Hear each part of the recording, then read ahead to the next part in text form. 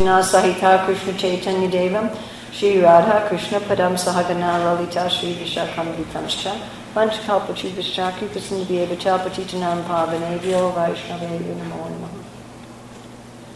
Om Namo Bhagavate Vasudevaya.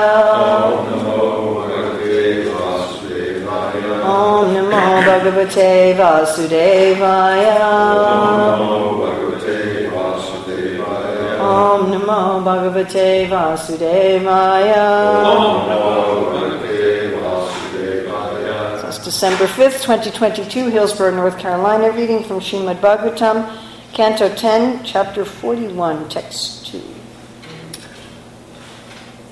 Sopi Chantaritam Vikshya. Sopi Chantaritam Vikshya. Jaladun Majya Satvadaha. Jaladun Majya Satvadaha. Kritvachavasyakam Sarvam. Kritvachavasyakam Sarvam. Vishmito Ratamagamat. Vishmito Ratamagamat. Please chant. Saha. Saha. He, Akura. Api. Indeed. Cha. And. Antahitam. Disappeared. Vikshya. Seeing. Jalat. From the water. Unmajja. Emerging. Satvadaha. Quickly. Kritva. Performing. Cha. And. Avasyakam. His prescribed duties. Sarvam. All. Vishmitaha. Surprised. Ratam. To the chariot. Agamat. Went. BBT translation. When Akura saw the vision disappear, he came out of the water and quickly finished his various ritual duties. He then returned to the chariot astonished. And what Srila Prabhupada says in Krishna book is, after the Vishnu Murti disappeared, Akura got out of the water. Finishing the rest of his ritualistic performance, he went near the chariot of Balaram and Krishna and was struck with wonder. So something that I just want to note, I'm not going to be focusing on that, but I want to note it, is this Vishmitaha, this wonder. And in Bhakti Rasamrita Sindhu, Rupa Goswami says that wonder, which is one of the 7 secondary rasas, is always present whenever there's any variety of love. So that one of the main components of love is a feeling of wonder. And the example is given that if you love somebody, every little thing they do is wonderful. Right? I've given this example many times. I was giving a class once in I can't remember whether it was Sao Paulo or Rio. And there was this woman who had a little baby, 1-month-old baby. And my entire class, she's holding the baby and counting the baby's toes for the whole class. So, baby's toes are baby's toes. I mean, how are they really interesting enough for 45 minutes of your attention? But if you love your baby, then each one of their toes is wonderful. And if you don't love someone, then even the wonderful things they do, you discount it. Isn't it a fact, right? So our acharyas give this example, that one of the main, it's always present, that wonder, awe, not awe and reverential, but just like a wow factor is always present whenever there's love. Okay, I want to turn to there's no BBT purport. I want to turn to the purport of Jiva Goswami, which is almost identical to Sanatana Goswami's commentary, and Vishnu Chakravarti Thakur has a very short commentary. So I'm just going to read Jiva Goswami's. Apicha indicates all that he had previously seen. Seeing that it had all disappeared, he came out of the water and completed his midday rites, such as worship of the Lord using water, etc. Vishnu Purana says, Archayam asha sarvesham dupa pushpa mano mayahi. And this is the key word, mano mayahi. He worshipped the Lord mentally with incense and flowers. This means he offered water to represent the various offerings. So like every day when I do my puja to Govardhan Shalagram, I do the 16 upacharas, but I don't have all of them physically. Like I don't make special arghya and madhuparka. I certainly don't make clothes for them. I mean, Giriraj is so small, he can't even have like a turban. So I offer water, and I say the mantra for those things. You all follow? Idam argyam, but I'm not really giving them argyam, I'm really just giving them water. Or when I give them clothes, idam vastram, I'm just giving them a flower. You all understand? So this is what Akrura was doing, because there he had just come out of the water. He didn't have incense and flowers handy, I suppose. So he was doing this mentally and just offering water. Sopi chantar hitam vikshya jalad ummad satvara kritvachav asyakam sarvam vishmito raktam agamat. When Akrura saw the vision disappear, he came out of the water and quickly finished his various ritual duties. He then returned to the chariot astonished. So I'm wondering, I still haven't figured out what order, so I'm going to ask all of you. Should I first go over the result of meditation and then Prabhupada's instructions on it? Or should I first do Prabhupada's instructions on it and then the result? First Prabhupada's instructions, she says. So let's look at what is the value of being meditative. This is the difference, even if you have the real thing.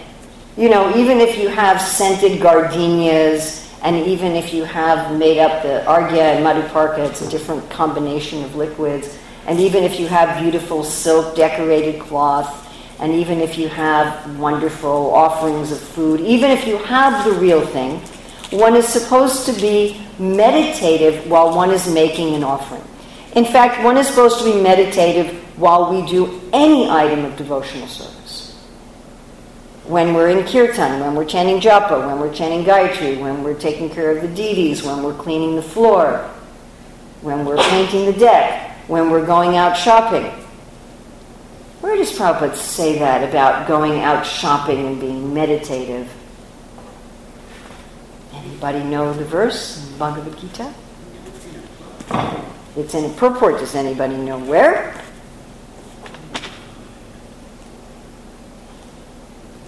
Huh? Okay. Whatever you do, whatever you eat. That's a really good one. Yes, whatever you do, whatever you eat, do it as an offering. But somebody might take that as external. Okay, Krishna, I'm doing this for you. And not be actually like meditative. Where does Prabhupada talk about being meditative?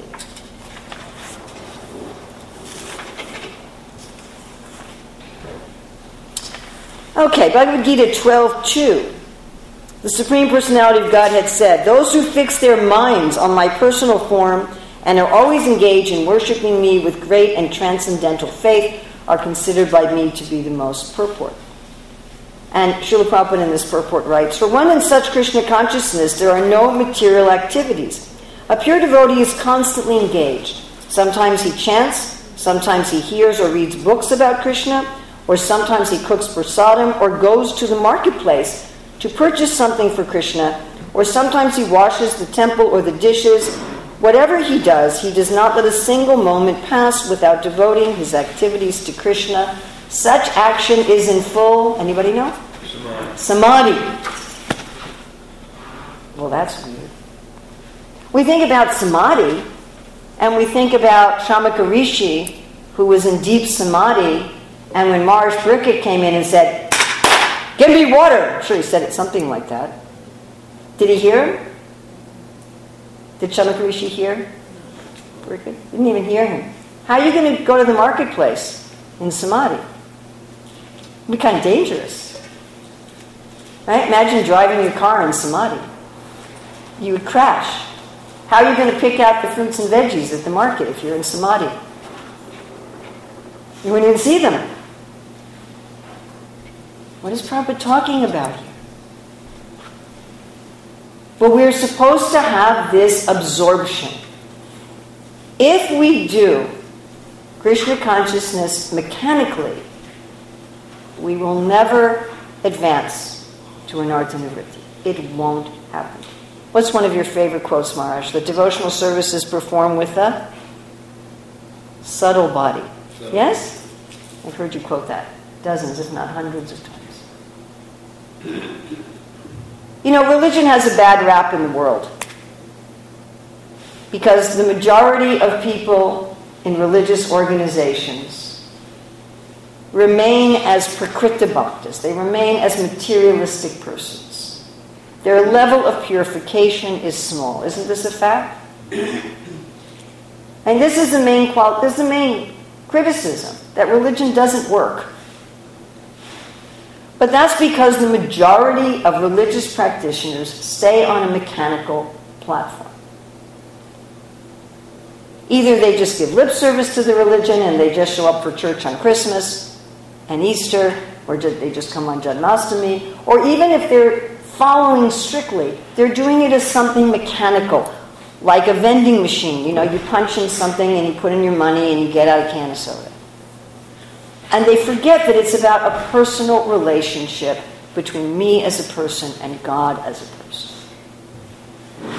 That means it's done not just with the body, right? When Rupa Goswami says Shilanam, it's the activities. It's not just done with the body, it's also done with the mind, with the heart.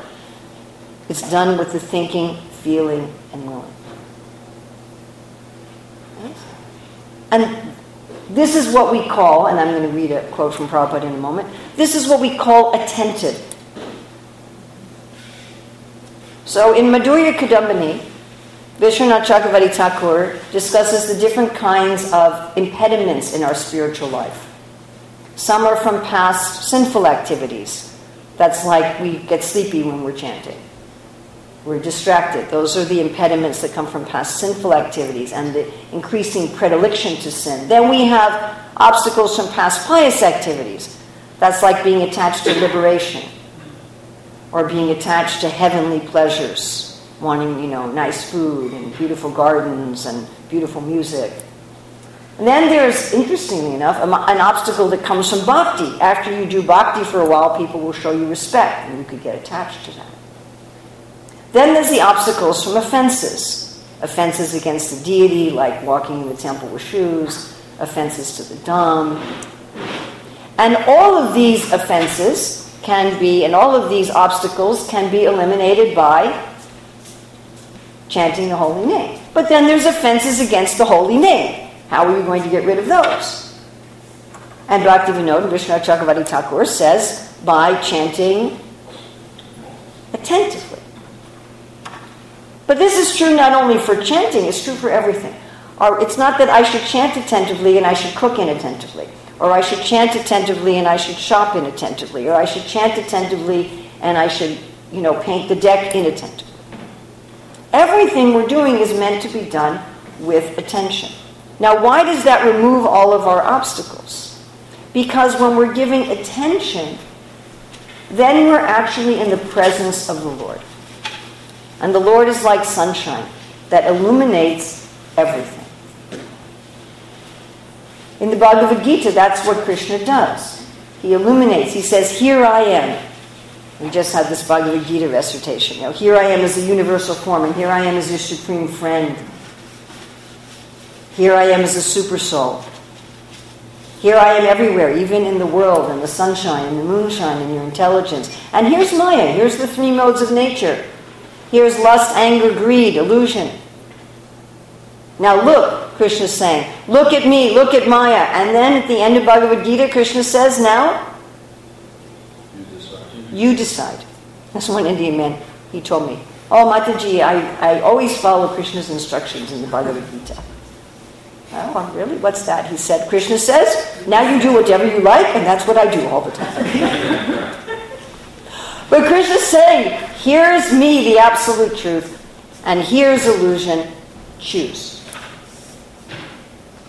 There's no form of yoga that's going to be some automatic process without our choosing.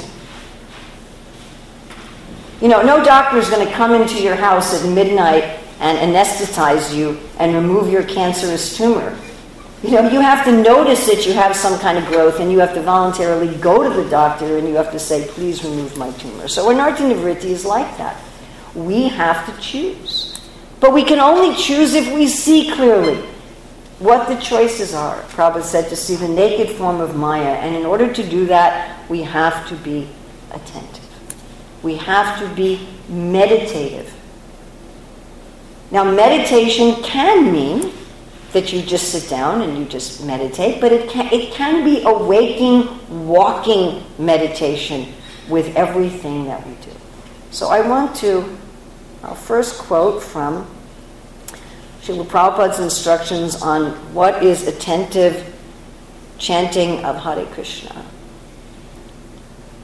So this is from a lecture in Geneva on Bhagavatam 113.10 in 1974. The Hare Krishna mantra chanting means keeping Krishna always within your heart.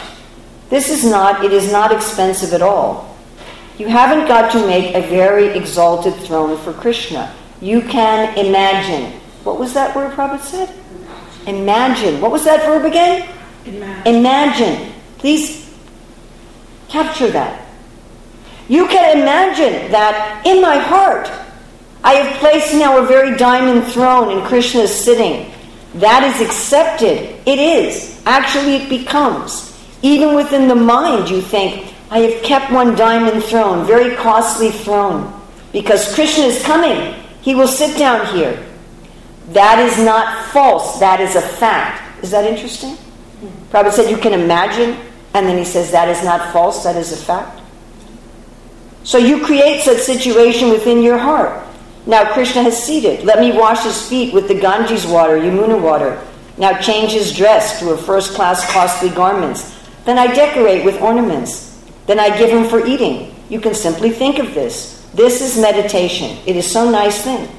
Anyway, you can sit down and think that Krishna is sitting in your heart and you are receiving in so nice way. They are not false. They are also fact. It is so easy.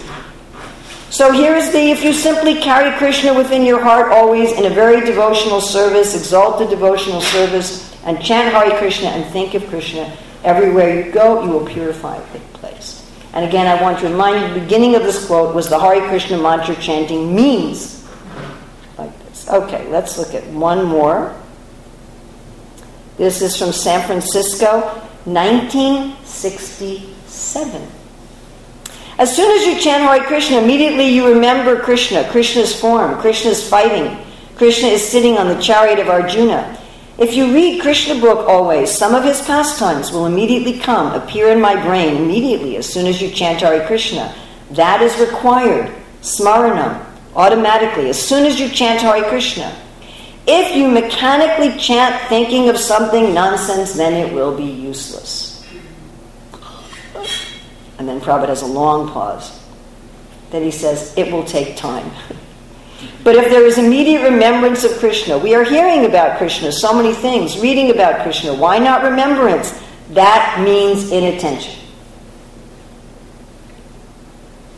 That means deficient in Krishna consciousness. We should immediately, as soon as we chant Hare Krishna, immediately, at least we should remember the picture. Remember, this is 1967. That Krishna is so kind that he has become a chariot driver of his devotee Arjuna, and he is giving his instruction, Bhagavad Gita. Or Krishna is playing in the forest along with his cowherd boys, friends, eating very nicely on the bank of the Yamuna. And some demon came, and he is killing. And the boys are, encouraging him with claps. This enjoyment is going on. What is the difficulty in remembering Krishna? What for this Krishna book is there? You read it and remember it. Now we might say, all right, well, what happens if I do this? So I'm going to read you.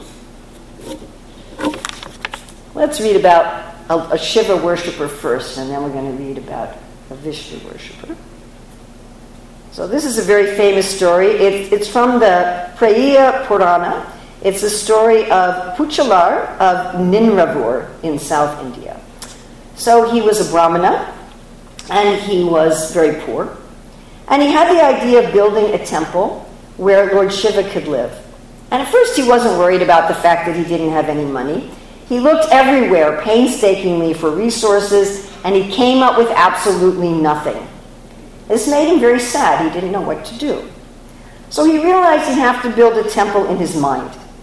He began to collect within his awareness all the resources he would need, from the tiniest bits on up. Mentally, he sought out the carpenters and masons together with their tools and materials. On an auspicious day, he lovingly, attentively laid the foundation in his mind, according to the agamic rules. He worked steadily, from the molding above the altar through the many layers and levels of the structure to the crowning tower. He gave it shape and precisely measured form in his mind. He worked thus for many days until the whole edifice was complete as imagined. He put the final dome in place and had everything plastered white. Then he dug a well and a tank, all in his mind, built the subsidiary shrines and the outer wall, and having seen to all the necessary details, he set a day for installing a deity of Lord Shiva. As that day came near, the king, who was named Katavar Koman, in a neighboring town, was busy putting the finishing touches on the great stone temple he had built in Kanchipuram for Shiva at great expenditure. Now you can go visit this temple today. It's a great architectural wonder. On the night before the time that the deity of Lord Shiva was going to be installed, Lord Shiva, adorned with fresh blossoms, appeared in the king's dream and said, "I'm sorry, you can't install me tomorrow. I'm going to be busy. I have to enter into the magnificent temple that a certain Puchal, Nineveh, a man who loves me, has thoughtfully built over many days. You'll have to postpone your ceremony for a later date." That's what Lord Shiva said to the king, so that all his devotees would know. When the mighty ruler woke up, he at once wanted to see the man who had performed this great act of service and pay his respects to him.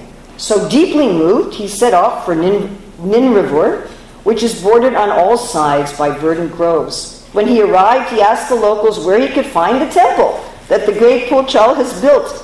They said, "We know Puchal, but he hasn't built any temple." The king summoned all the brahmanas of the village. "Which one of you is Puchal?" he said. "Oh, he's a brahmin living in the village." They pointed him out. "Oh, he lives over there." The king, even though very talented with his spear, didn't want to have him summoned to him. He didn't want to have the brahmin brought to him. When you're a big guy, you want everyone has to come see you. You don't go see them. But instead, he went to the devotee's home. Seeing him, the king said, "So where is this temple you've built?" "I came because today is the day you're installing the Lord here. That's what Shiva himself told me. I came to see you and to worship you." The Brahmana was utterly bewildered. "If our Lord has been so gracious as to consider me of some consequence, it must be because of the temple that, lacking in other means, I have built for him in my mind," he said. He told the whole story of how he had thought the temple into existence. Hearing the story, the king was amazed.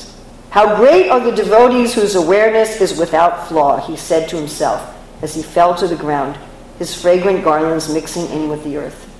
Then, with his army drums beating, he returned to his capital. At the auspicious moment, Puchal installed Shiva in the temple he had built in his mind. And of course, we have a story with which I think most of you are familiar from the Nectar Devotion, chapter 10. Srila Prabhupada talks about how in the city of Pratistapura in South India, there was a Brahmin who was not very rich, but he was satisfied. He thought, well, I'm not rich because this is my karma, this is my destiny. And one time he went to a Bhagavatam class where he heard that you could worship within the mind. So he thought, well, I'll do that. I'll just meditate on grand royal worship. So he did some pranayam and some asana. And then he began to imagine, Prabhupada's using the word again, what's the word? Imagine. He began to imagine in his meditations that he was dressing the Lord very nicely in costly clothing, with ornaments, helmets, and other paraphernalia. Then he offered his respectful obeisances by bowing down before the Lord. This is all in his meditation.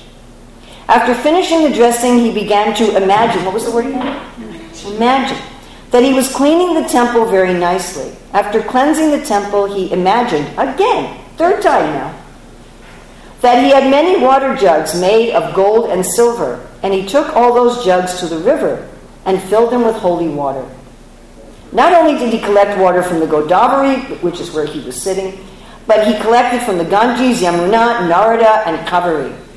Generally, a Vaishnava, while worshipping the Lord, collects water from all these mantras, all these rivers by mantra chanting. Do you all know that verse?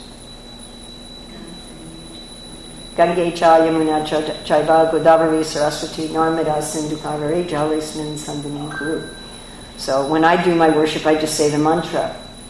Right? I don't get on an airplane and go to India and go to all the rivers and get a pot. But he did this in his meditation. So in his meditation, instead of just chanting the mantra over the water, he actually imagined that he was going to all of the rivers and getting the water. This Brahmana, instead of chanting some mantra, imagined that he was physically securing water from all these rivers in golden and silver pots. Then he collected all kinds of paraphernalia for worship: flowers, fruits, incense, and sandalwood pulp. And what kind of flowers do you think he got? Do you think he just got some like scentless roses like we get today from the florist shop? Oh, he must have gotten little parijata flowers, right, and jasmine and gardenias and scented roses. And he wasn't getting, Mars is always talking to me about the garbage incense we offer. He wasn't getting garbage incense that make you sick. You know, he was getting things that were quality. Right? He wasn't getting like some tasteless fruit from the grocery store. Have you ever had real organic local fruit from a tree? The flavor. Right? So this is everything he got was in his mind was first class. Sandalwood pulp. You know the sticks of sandalwood we buy today, has the oils all been extracted? Did you know that? Practically everything we get today is just garbage.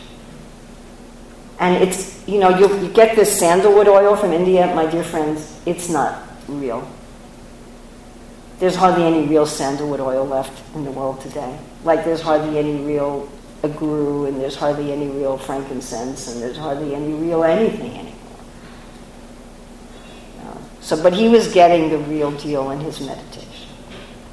He collected everything to place before the deity. All these waters, flowers, and scented articles were then very nicely offered to the deities to their satisfaction. Then he offered arti, and with the regulated principles, same as the chorus, following the regulated principles, he finished all these activities in the correct worshipping method. He would daily execute similar performances in his routine work, and he continued to do so for many, many years. All right, so part of what he did in his meditation is he was cooking. Right? And one of the things he cooked was sweet rice. So sweet rice is supposed to be offered cold. Some things are supposed to be eaten hot, some things cold. And you're supposed to wait. And generally in India, what they did before refrigeration, you'd put the sweet rice in a clay pot, and it would gradually cool. So in his mind, he had done this, and he was wondering, is it cool enough yet? So he went to touch it to see if it was cool enough. And in his meditation, he burnt his finger, which broke his meditation. And when he came out of his meditation, he looked at his finger and saw that his physical finger was burnt, and he was astonished. So at this time, Lord Vishnu in Vaikuntha started to laugh. Actually, Prabhupada in a lecture says that the mood of all the residents of Vrindavan is just to make Krishna smile. That's their perfection. So if the Lord can laugh in happiness with us. This laughing is very connected, actually, to what we talked about in the beginning, to Vishnuta, to wonder. Please don't think that only we love Krishna. Krishna also loves us. And just like that mother was enchanted with her baby's toes, even though they're just toes and every baby has toes. So Krishna is also enchanted with us. So the Lord was just filled with happiness, with comedy, but also Rupa Goswami says there's always someone. And he was laughing. And Lakshmi says, what's so funny? Imagine you sit next to someone, all of a sudden they're cracking up, and you're like, what's so funny? And he says, I will show you. And he sends an airplane, a flower Vaikuntha airplane, transcendental airplane, to bring this Brahmana to Vaikuntha, where he tells the whole story. So this imagining of the mind is real and accepted. And how does this work? Jiva Goswami says that the Lord enters into our consciousness through the pathway of our meditation. And the Acharyas all say that as we meditate on the Lord, that is what we will achieve. What is our meditation? So everything we do can be done with this meditation. And Prabhupada's saying it's not difficult. He was giving this instruction in 1967. He didn't say you have to be practicing Krishna consciousness for 50 years first. It was something he was instructing from the very beginning of the movement. And Prabhupada expected our progress in Krishna consciousness to be rapid. You listen to Prabhupada's lectures, and he expected that we weren't going to take lifetimes and lifetimes to become Krishna conscious. But the key, my dear friends, is going through this Anartha Nivritti. If we don't go through this Anartha Nivritti, you can chant 190 rounds a day. And, you can do all this external work. But if it doesn't come to the platform of the consciousness, man mana bhava mad bhakta, if it doesn't come to that consciousness, then one doesn't see clearly and one cannot choose. And without that choosing, one will not give up the anarthas. The anarthas are not going to go away without our wanting them to go away. And we're not going to want them to go away unless we see them clearly. We've all had the experience, I'm sure, that we can see somebody's problems clearly, and when we point it out to them, they fight us tooth and nail. Who has had that experience? Anybody? Only me? Nobody else? You've never had that experience? I don't believe you for 1 second. So, we see that we're saying, oh my goodness, you have this problem, and it's really a problem. I remember one of my godsisters, someone who used to live here, asked me one time, Urmila, what's my biggest problem? And I'm thinking, oh boy. I said, you don't have any problems. You have no problems. No, she kept pressuring me. I'm such a fool. So I said, well, you don't have any big problems, but you might have one, it might be, you might possibly have one little problem. So I told her, oh my goodness, it was a catastrophe. For the next 3 weeks, she's emailing me and harassing me. How dare you say I have to... Sorry. Right? So this is the general problem. How are we going to get rid of an anartha if we think it's an artha? Krishna says, ahankara ashritam. We take shelter of our false ego. So we're coming to Krishna, please let me awaken my real self and get rid of my false ego. But I'm under the shelter of my false ego. It's my umbrella. Tamashritam, Krishna says. We take shelter. We like our lust. We like our greed. We like our anger. We like our false ego. And the only way we're going to let go of it is to see the naked form of our material desires, to see it clearly, and to see Krishna. And to say, Krishna, I want you so much, and this false ego thing is, ugh, look at it. It's awful. That out of disgust with our attachments and out of simultaneous attraction to Krishna, we will choose rightly. And the moment we actually say, I don't want this, Krishna will immediately remove it. Now that doesn't work if you don't see it clearly. Like we'll all say, yeah, I don't want to be angry anymore. No, I don't want this problem anymore. But we don't really mean it because we're not seeing it. And I always give this example that we're holding it. It's a kamashrita. We're holding our anarthas. They're my shelter. My anger keeps people from abusing me. My greed keeps me going to work and making money. My arrogance makes me feel good about myself. We're holding it. And the clarity is we see, I'm holding it. And it's horrible what I'm holding. It's like these people who keep pythons for pets, and the python kills them. It's in the newspaper, Joe Smith didn't come to work because his python ate him. We're holding these things that are destroying us. And we have to see the nature of the thing, and we have to see that we're holding it. We have to take ownership. Because only if I see that I'm holding it can I let it go. I can't let go of something if I think I'm a victim. Bhaktisiddhanta said, we're holding on to a what? A tree. Right? And we're saying, let me go, let me go, let me go. But I'm holding on to the tree. So I have to take ownership. As long as I'm in a victim mentality, it's all Maya's fault, it's all my mother's fault, she didn't love me enough. No, it's all the GBC's fault. As long as I have a victim mentality, I cannot progress through an artha nivritti, and then I stay a mundane religionist. And then I try to get my satisfaction from position and name and whatever one gets satisfaction from.